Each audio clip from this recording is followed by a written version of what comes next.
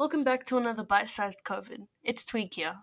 Currently, independent schools are being told to reopen or lose funding from the Education Minister. Not only will a big percentage of parents keep their children at home, but they also won't have the resources to keep them going to school.